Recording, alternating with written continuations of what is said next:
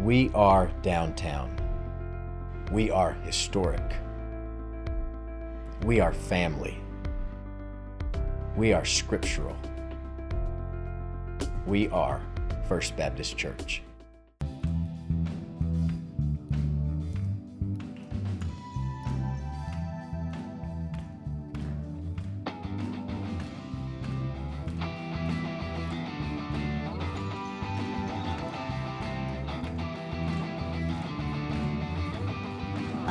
Was dead in sin, alone and hopeless.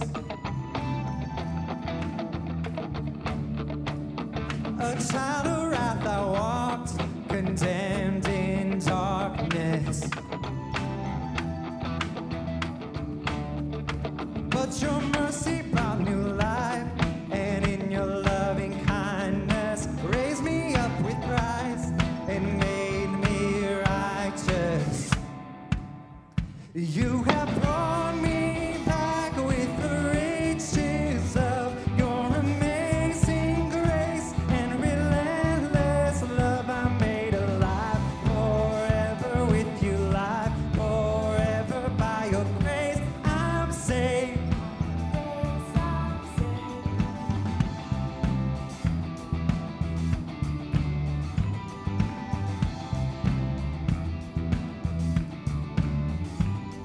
Lord, you are the light that broke the darkness.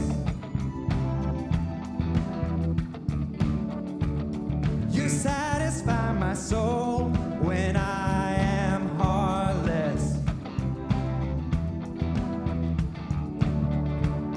If ever I forget my true identity, show me who I am and help me to believe. You have brought me back with the riches of your amazing grace and relentless love. I'm made alive forever with you, live forever by your grace. I'm saved by your grace. I'm saved.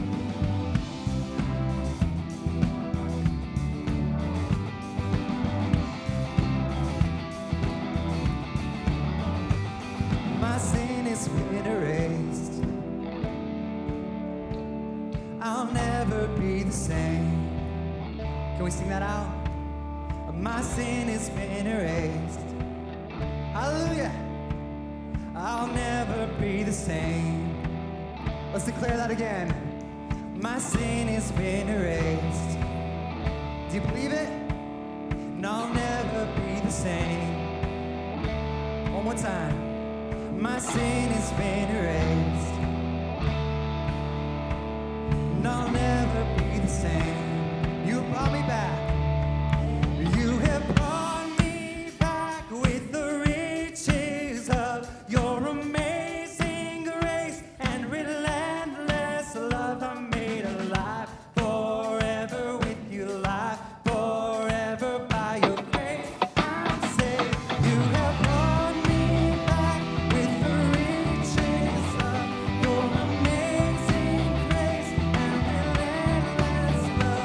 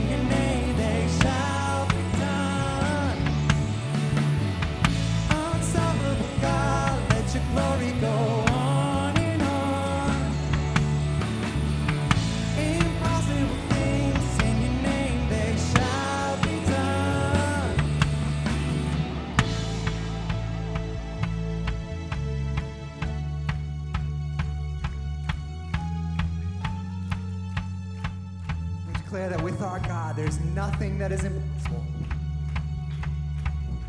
Nothing shall be impossible. Your kingdom reigns unstoppable. We'll shout your praise forevermore. Jesus, our God, unstoppable. Nothing shall be impossible. Your kingdom reigns unstoppable. We'll shout your praise forevermore. Jesus, our God, unstoppable. Nothing shall be impossible. Your kingdom reigns unstoppable. We'll shout your praise forevermore. Jesus, our God, unstoppable. Nothing shall be impossible. Your kingdom reigns unstoppable. We'll shout your praise forevermore. Jesus, our God, unstoppable.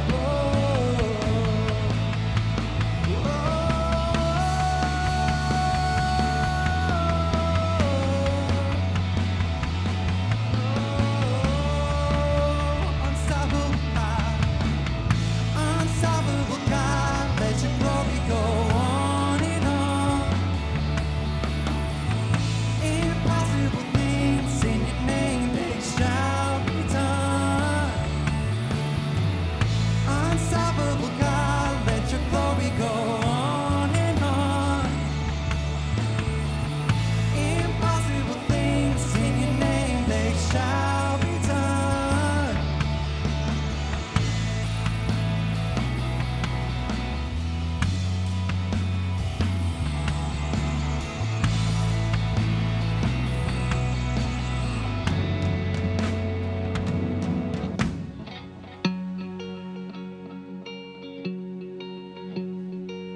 As we continue in our worship today, we have an opportunity to do so in our giving. So as the plates go around and we continue to sing, let's worship our Lord.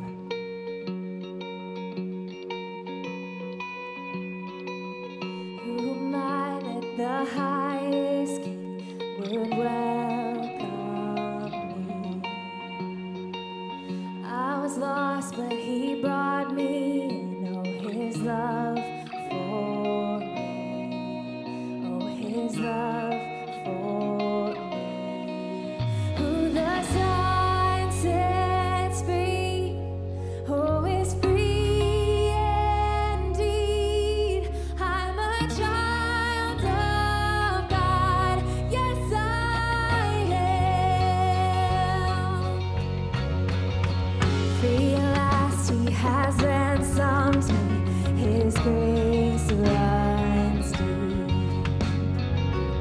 While I was a slave to sin, Jesus died for me.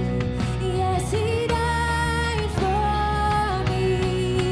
Who the Son sets free, oh, is free indeed. I'm a child of God, yes I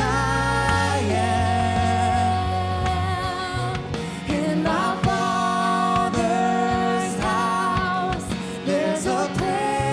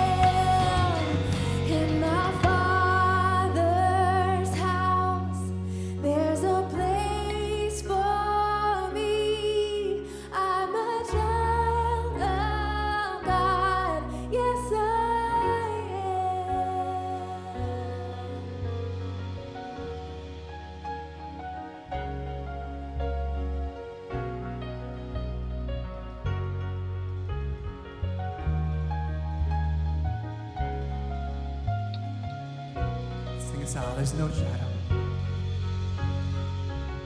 There's no shadow you won't light up, mountain you won't climb up, coming after me. There's no wall you won't kick down, lie you won't tear down, coming after me. There's no shadow you won't light up, mountain you won't climb up, coming after me. There's no wall you won't kick down, lie you won't tear down, coming after me. There's no shadow you won't light up, mountain you won't climb up, coming after me. There's no wall you won't kick down, lie you won't tear down, coming after me. No shadow you won't light up, mountain you won't climb up, coming after me. There's no wall you won't kick down, lie you won't tear down, coming after me.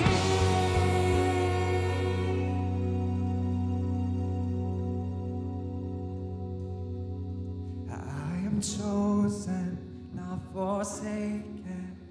I am who you say I am. You are for me, not against me. I am who you say I am. I am chosen, not forsaken. I am who you say I am. You are for me, not against me. I am who you say I am. I am chosen, not forsaken. I am who you say I am. You are for me, not against me. I am who you say I am. Oh, I am who you say I am. Yes, I am who you say I am. Who the Son sets free. Sing it.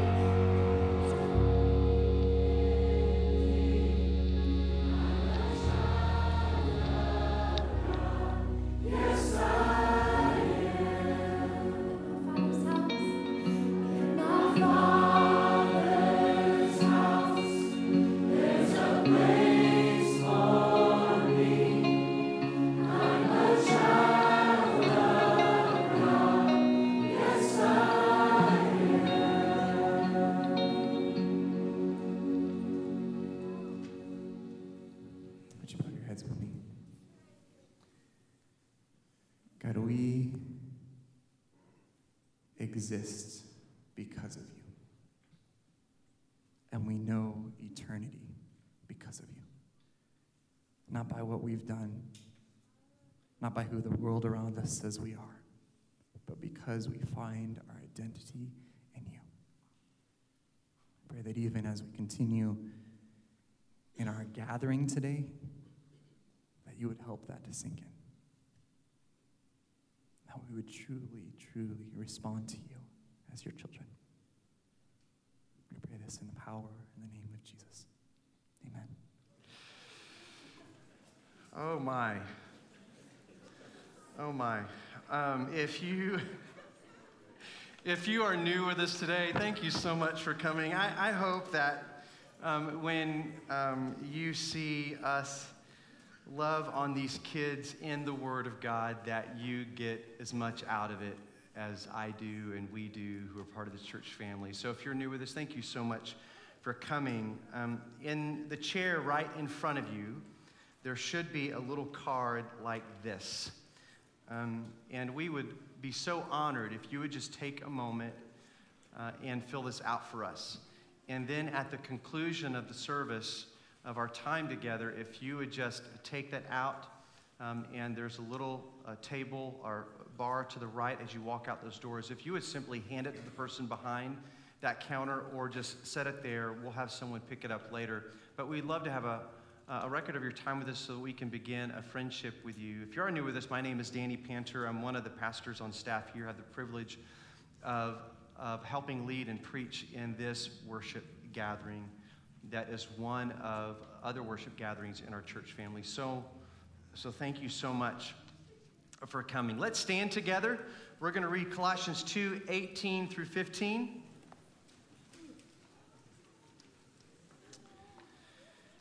Here we go. See to it that no one takes you captive by philosophy and empty deceit, according to human tradition, according to the elemental spirits of the world, and not according to Christ. For in him the whole fullness of deity dwells bodily, and you have been filled in him who is the head of all rule and authority.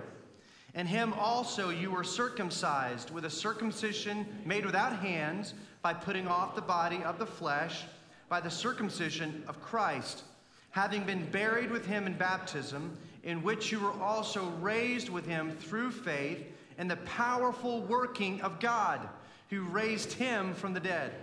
And you, who were dead in your trespasses and the uncircumcision of your flesh, God made alive together with him, having forgiven us all our trespasses, by canceling the record of debt that stood against us with its legal demands. This he set aside, nailing it to the cross. He disarmed the rulers and authorities and put them to open shame by triumphing over them in him. You may be seated. I hope that you are faithfully following along in your weekly reading of Colossians. That was my challenge to you when we began reading this letter together. Again, I said it's not much. It's only 4 chapters.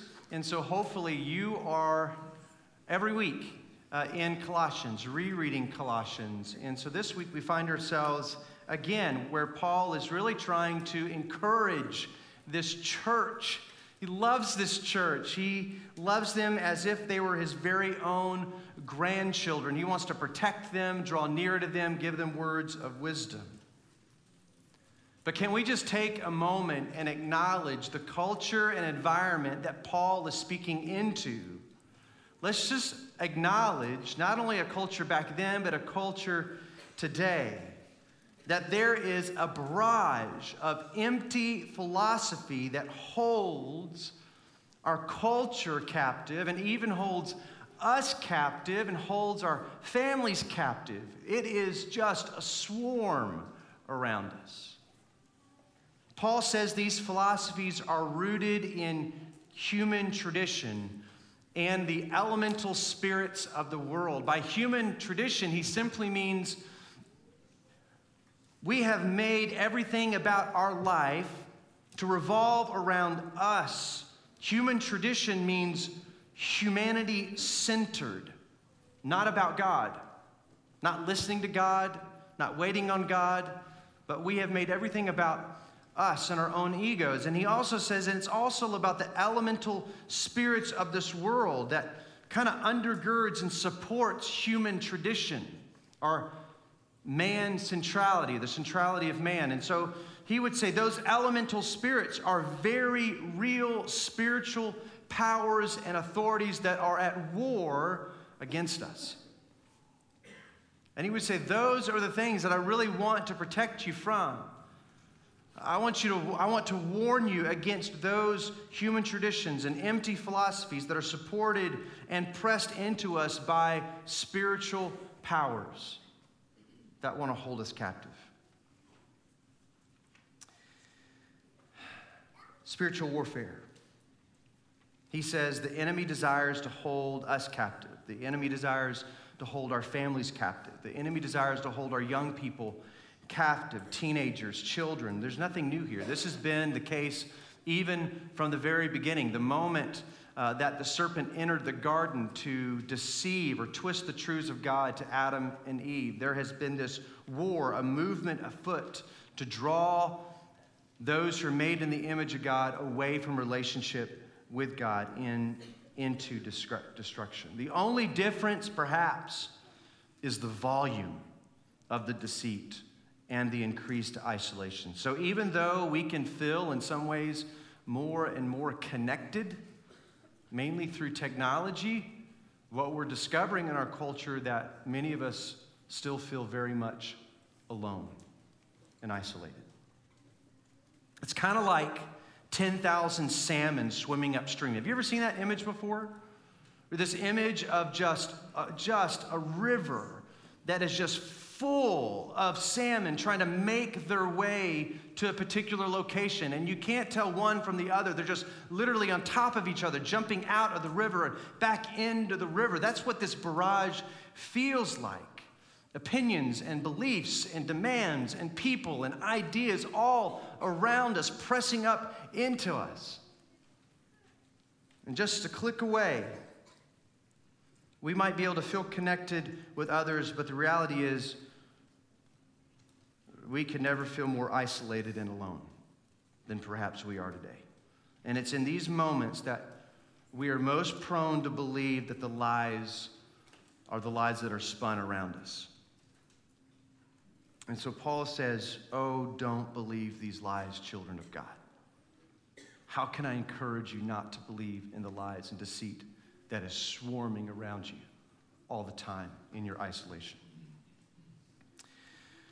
The psalmist wrote in Psalm chapter 1, verse 3, he says, the righteous man is like a tree planted by streams of water that yields its fruit in its season, and its leaf does not wither, and all that he does prospers. And so last week, Paul wanted to encourage us in the midst of a world like the one I just described by saying, I want you to dig your roots deep into Jesus. I want you to grow up in Jesus so that you can be like that righteous man in Psalm chapter 1, to have a mature faith with each other's help. Remember, I want you to be knitted together in love so that you can help each other grow up in Jesus. And it's then that you would be able to measure and tell the difference between the lies that are spun around us and the truth that is Jesus and the gospel. He says, I want you to grow up, mature in your faith. But he turns a corner. He approaches it in just a different way, obviously very connected with how he talked about it last week, but he provides us a new perspective. So this week, he teaches the Colossians and us that we have to remember our identity in Jesus, who we are in Christ. And Paul is convinced that if we would just realize who we are in Jesus, that we would be able to freely withstand the temptation and the lies and the deceit, because in our conviction of who we are in Christ, we would be able to say, you have no hold on me. So that's where he wants us to go this week, is to point us back to what Jesus has done for us in his life and in his death and the resurrection, his victory over sin and death. He says, I want you to know who you are now in Jesus. I want to get you back to your truest identity in Jesus so that you could withstand the attacks of the elemental powers of this world. That's where we're headed. It's a message we all need, isn't it? We need to know who we are in Christ. And so in Colossians chapter 2, verses 8 through 15, Paul really spends his time talking about that identity. Let me just remind you that Paul is brilliant when it comes to metaphors. He uses metaphors throughout all of his teaching. It's no different here, especially when he starts talking about identity. He's going to use three primary metaphors. We're going to walk through each one of those. And so he is saying, when we are in Jesus. Now, that's what it tells us and reminds us in verse 10 of chapter 2. I'm just going to read it once again, just to remind you. In him also you were circumcised with a circumcision made without hands. In him. He says it over and over again, reminding us that when we put our faith in Christ, we are in him and he is in us. And remember back in chapter 1, verse 19, that the fullness of God was pleased to dwell in Jesus. And that very same Jesus, who is indwelt by the very fullness of God, is now in us as followers of Christ. And Paul is about to say that your identity is being reshaped because the reality that the Son is now in you. which is an incredible thought. Christ in us changes everything. That because of the fullness of God in us through Christ, there are significant changes to our identity. And not just superficial changes, not just the clothes that we wear or how we look on the outside, but Paul is saying when Christ is in us, when we receive Jesus in faith, there are fundamental changes in the core of who we are. Our spiritual DNA, so to speak. And that's what Paul is going to be talking about. And so this first metaphor is in Colossians 2:11. Paul writes this, in him, again, just like the one I read, in him also you are circumcised with a circumcision made without hands by putting off the body of the flesh by the circumcision of Christ.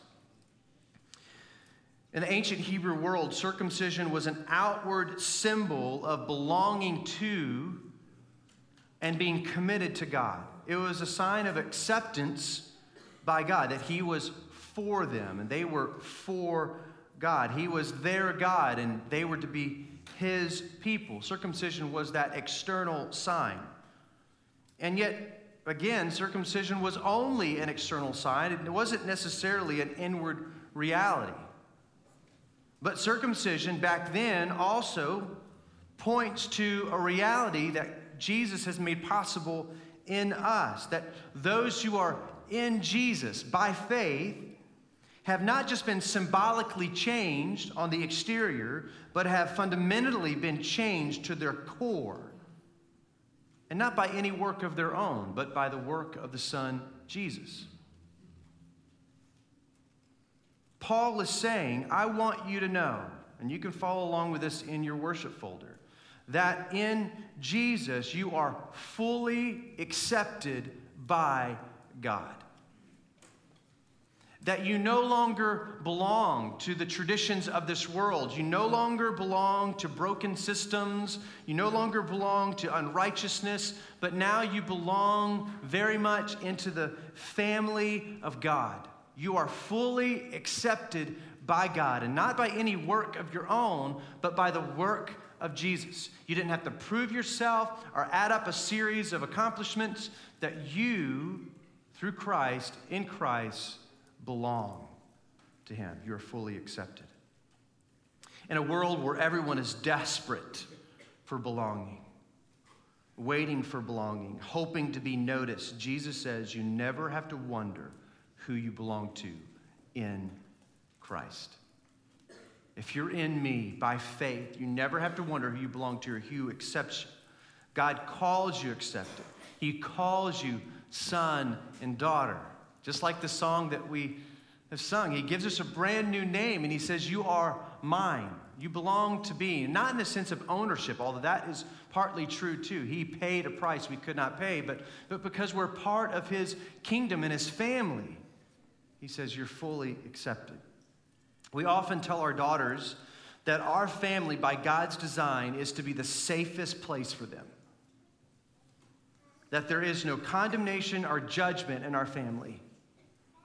When there is drama at school or pressures insisting that they take on certain beliefs or certain opinions, otherwise they're not accepted, or they're pressured to wear this or say this or do this or believe this, or feel like you aren't good enough or that you're everybody's second choice, that we tell them no, that there is a safe place among a safe people, your family. And that's exactly what Paul is communicating to the Colossians and also to us now. That when the world asserts itself on you and says that you can only belong if you adopt what we believe and what we think, or if the world demands that you change to accommodate empty philosophies and deceit, and the pressure is real. We know the pressure is real.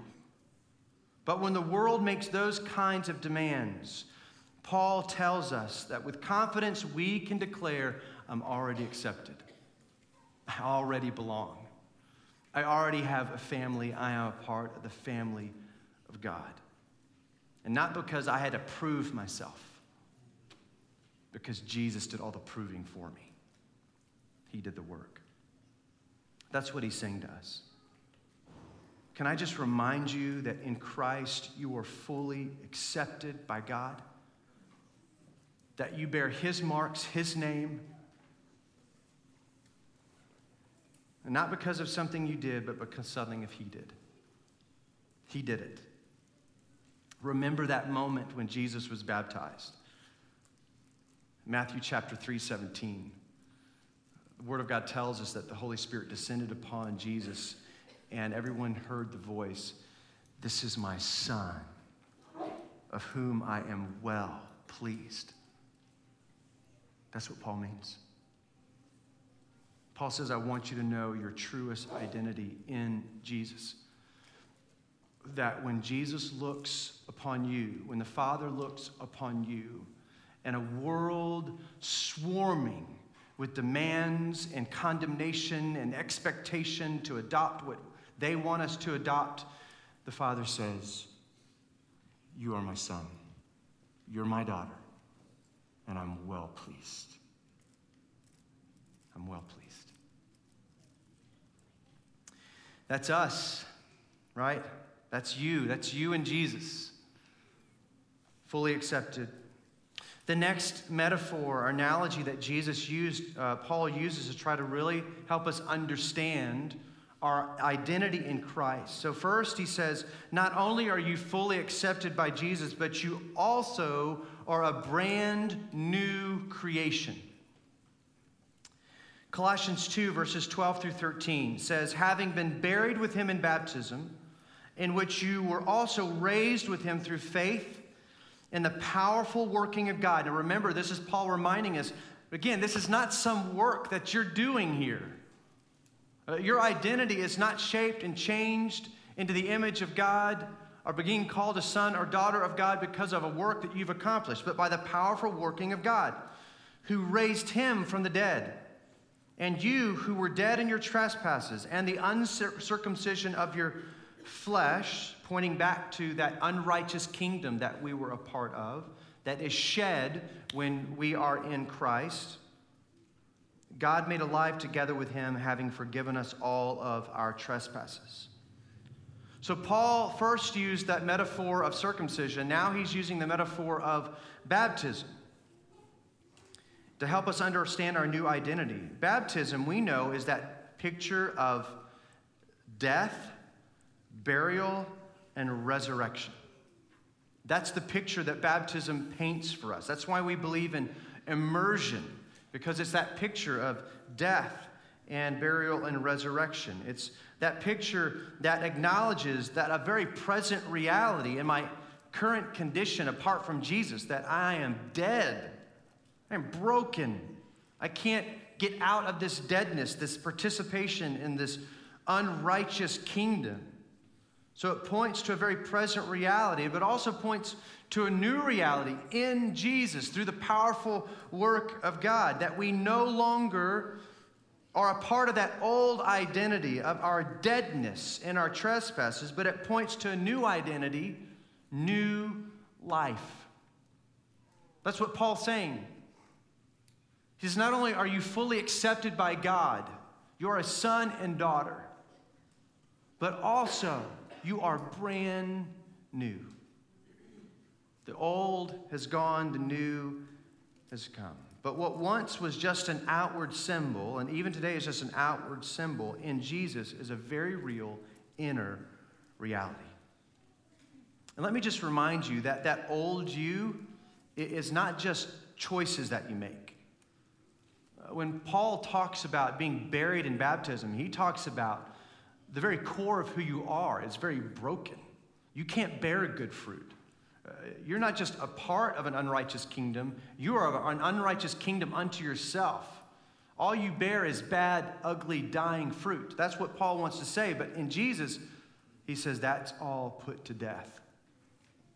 And the very core of who you are is no longer enslaved to that deadness, but you have brand new life to live in a brand new way. That's exactly what Paul is talking about. He says your identity is no longer defined by your sin or brokenness or deadness, but by Jesus' resurrected life, victory over sin and death. He says, you're not broken anymore. I'm working in you new life. New life. Jesus in Revelation says this, behold, I make all things new. And that's what he's saying. That's what Paul is saying here.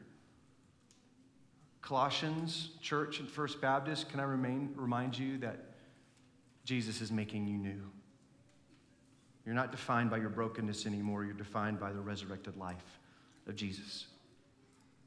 The last metaphor that he uses, Colossians 2:14.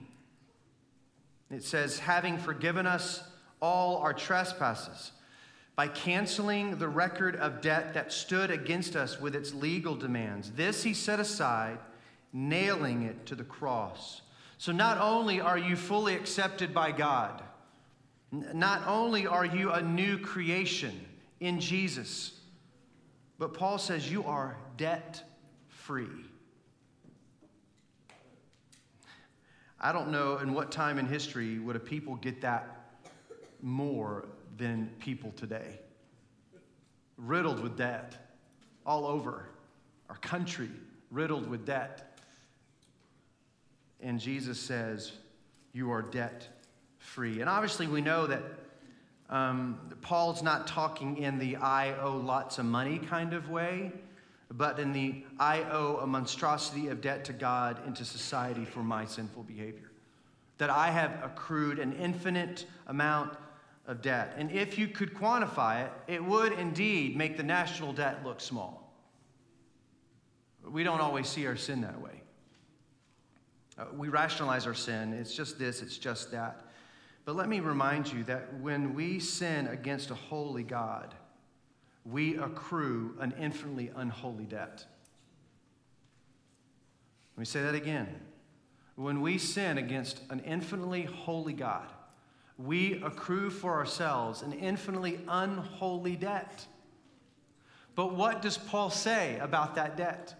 That when we are in Christ, when you have put your faith in Jesus, when you look to Jesus as the Son of God who has been sent by the Father, who paid the penalty for your debt. He paid that monstrosity of debt. The scripture says that the Father set it aside. He took that infinite, unholy, just moldy mess of a debt from our sin. He sets it aside and he nails it to the cross.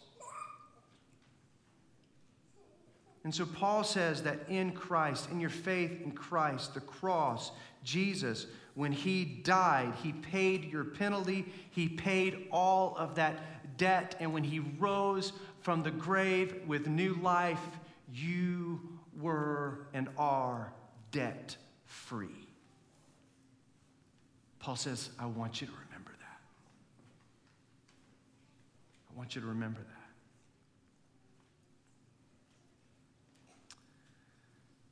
Man. So what does identity have to do with authority? Now notice, let me just back up. At the very beginning of this passage, he says in verse 9 and 10, for in him the fullness of deity dwells bodily, and you have been filled in him, remember, who is the head of all rule and authority. Then he finishes this in verse 15. Catch this. Jesus, he has disarmed the rulers and authorities and put them to open shame by triumphing over them in Christ, in him.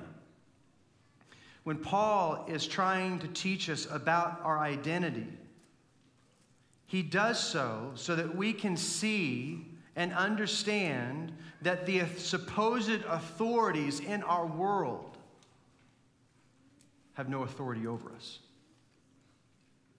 No authority over us. That Jesus has authority over them and puts them to shame. Romans 8:31, listen to this. This is exactly what Paul is saying to them.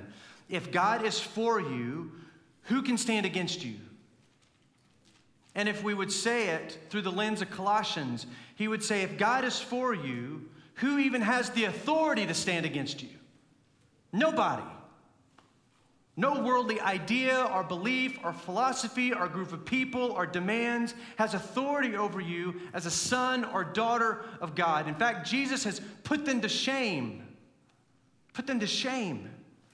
Culture and traditions of men no longer can make demands of you, was what Paul says.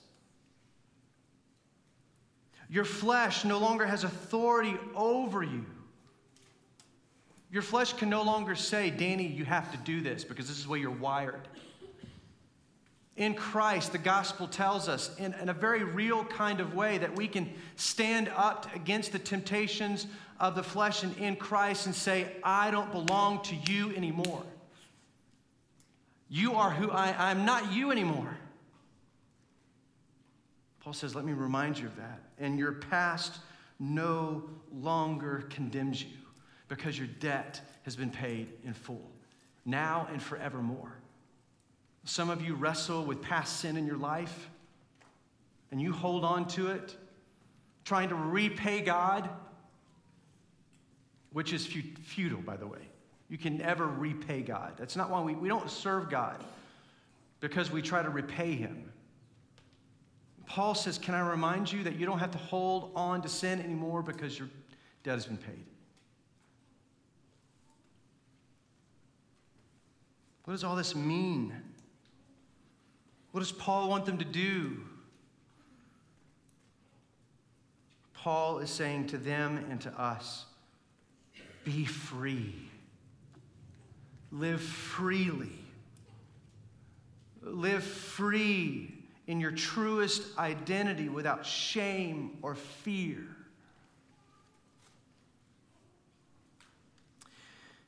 You might know this already, but Asian elephants are the only elephants that can actually be trained to do work. African elephants are really untamed. You can't do that with them. But Indian elephants, from very babies, not too long after they're born, they'll take a little Indian elephant and they will tie a chain around his foot. I know it doesn't sound pleasant. And that other end of that chain to a very big tree. And no matter how hard that little elephant tries to pull against that tree, against that chain, he can't do it. And as he grows up, the chain kind of remains. But over time, the elephant is trained that he is unable to unshackle himself. And so by the time this elephant is a multi-ton, powerful animal who can rip trees out of the ground. By the way, I've seen what it looks like when elephants rip trees out of the ground. When we were in Kenya, when you go to a place where elephants have been, almost every tree has been literally just ripped up out of the ground. And the land has been decimated, like toothpicks. But by the time this little elephant has been trained that he can't pull himself away from this tree, by the time they're adult, all they need is a small little piece of rope against a little tree, and that elephant will not budge, convinced that they can't do nothing but remain shackled to that tree. And all it would take would be for them to barely move, and they would be free. What's true of that grown working elephant, I think, is why Paul feels like he needs to remind the Colossians, and even more so, remind us that there is nothing in this world that has authority over you anymore. There's nothing keeping you from living the life I have made you to live. So quit living like you're shackled to sin and shackled to the demands of this world. And quit living as if you have to please everybody in the world, knowing that you've already been accepted by God, that you've already been freed of the bondage of your sin, and you no longer carry any debt anymore. Paul says, live free. And so the next time your peer at school or groups of peers, and they might not even know of it of themselves, that they start pressing you and demanding you to believe and do and be a certain thing, we can in confidence say, no, I am free of that. I already belong to the family of God. I don't have to prove myself. And when your flesh demands of you that you have to behave a certain way, We speak back to the temptations of the flesh and we say, no, I am free in Christ. Jesus has set me free from the bondage of sin and death so that I can choose righteousness over sin. And when the enemy will remind you of your past and things that you've done and things that you have said, you can say with confidence, I'm free of that. I'm free of that because Jesus has forgiven my debt. That's good news. That's good news for all of us. One of the reasons that we observe the Lord's Supper, as we are in a moment, is because partaking in the Lord's Supper, remembering what Jesus has done on the cross and in his resurrection, is a reminder of who we are now in Jesus. That through his death, that our penalty of sin and debt of sin has been paid. And in his new life, we are brand new, that we are his sons and daughters of a living God. And so we have that privilege of remembering that right now.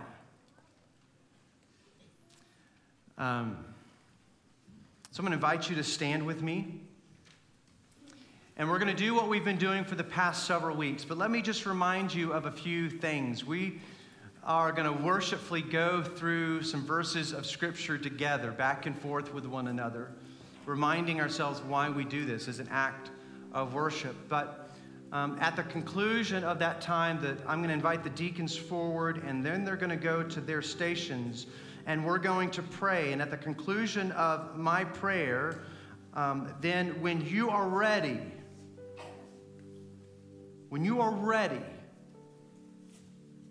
what I mean by that is that you actually can take a few moments where you are just to pray, and pray with your family, quietly or out loud. But at that conclusion of that prayer, I'm going to release you, and when you're ready, I want you, if you're with a family, to lead your family to the closest station where two deacons will be, and I want you to take that bread and that cup. Now, after you receive the bread and the cup, I want you to walk back together as a family or as an individual where you are sitting. I'm not going to tell you when to take the elements. I want you, when you're ready, to take the bread, be thankful for the broken body of Jesus. And when you're ready with your family, I want you to drink the cup. No one's going to instruct you when to do it. You're going to be doing it on your own. Y'all understand? Good. So let's read these words together, an exchange of words with one another.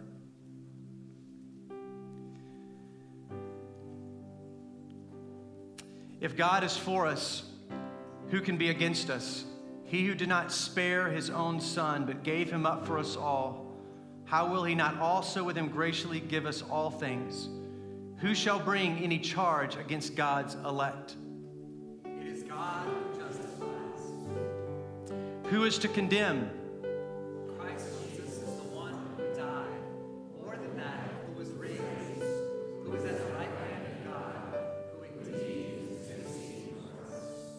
Who shall separate us from the love of Christ? Shall tribulation or distress or persecution or famine or nakedness or danger or sword?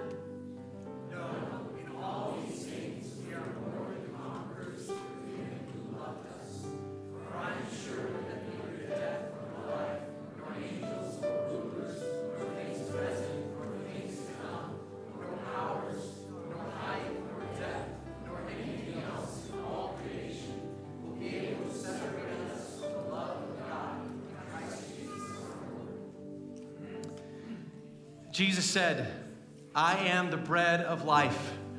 Whoever comes to me shall not hunger, and whoever believes in me shall never thirst. Whoever feeds on my flesh and drinks my blood abides in me, and I in him. We abide in Jesus. Jesus, this is the bread that came down from heaven. Whoever feeds on this bread will live forever. Jesus.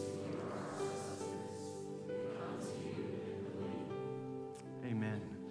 Deacons, if you would come forward as I pray.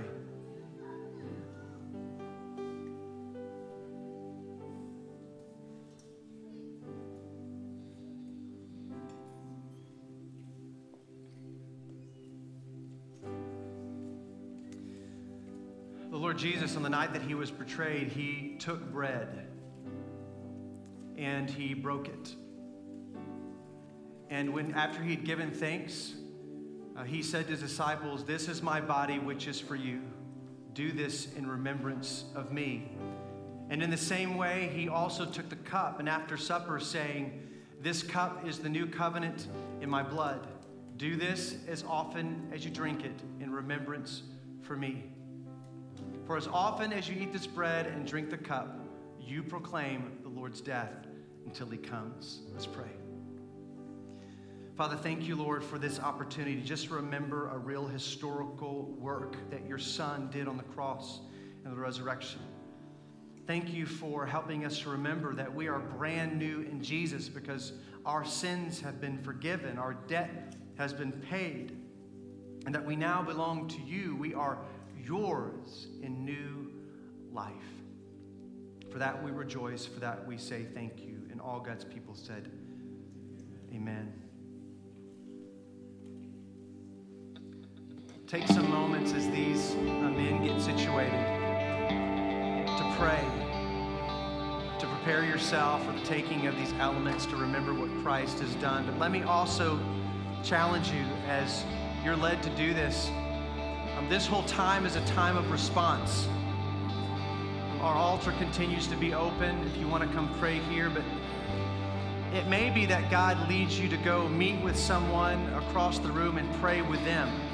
Can I say that's okay too? If God leads you, would you feel the freedom to go pray with someone? You can go now.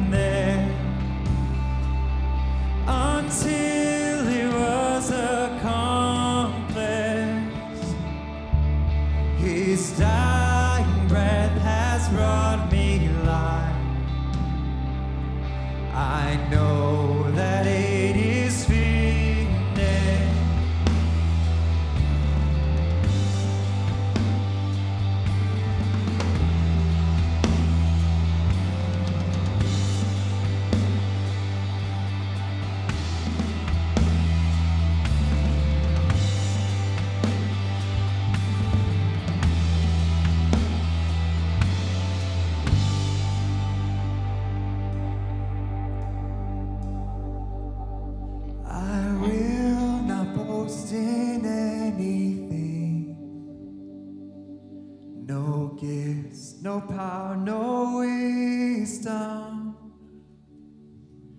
but I will boast in Jesus Christ, His death and resurrection. Why should I gain from His reward?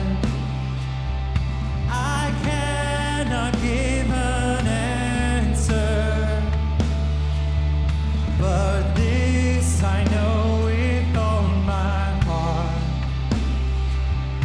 His wounds have paid my ransom. Why should I gain from His reward? I cannot give an answer, but this I know with all my heart. His wounds have paid my ransom. Yes, this I know with all my heart. His wounds have paid my ransom.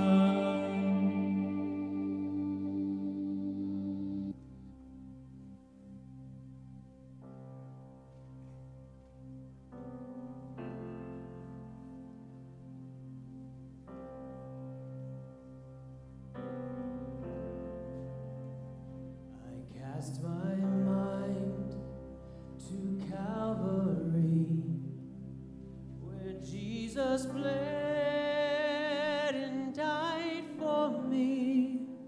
I see His wounds, His hands, His feet, my Savior on that cursed tree. His body bound and drenched in tears, they laid Him down in Joseph's tomb, the entrance sealed by heavy stone, Messiah still and all alone.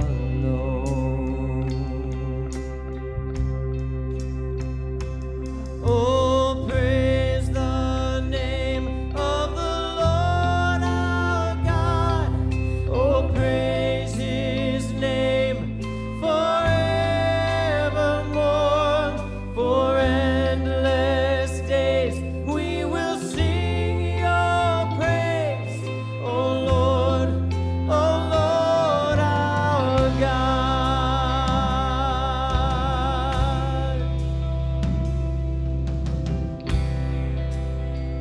Then on the third, at break of dawn, the Son of Heaven rose again. Oh, trample death, where is your sting? The angels roar for Christ the King.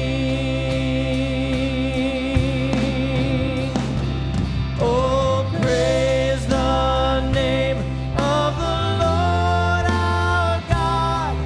Oh, praise His name forever. For endless days we will sing Your praise. Oh Lord our God.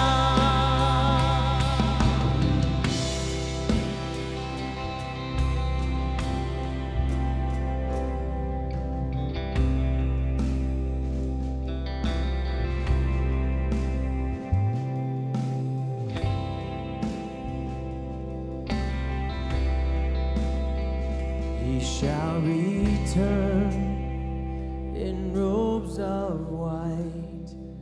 The blazing sun shall pierce the night, and I will rise among the saints, my gaze transfixed on Jesus' face.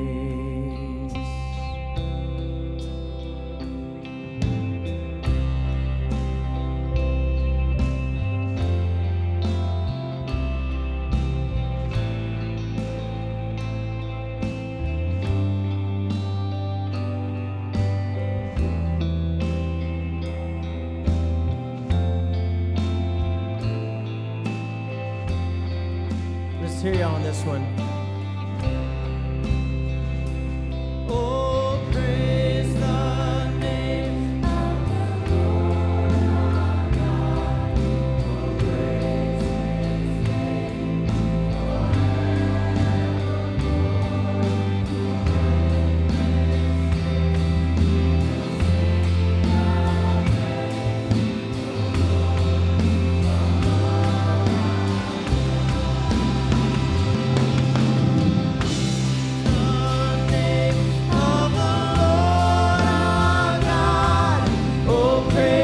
His name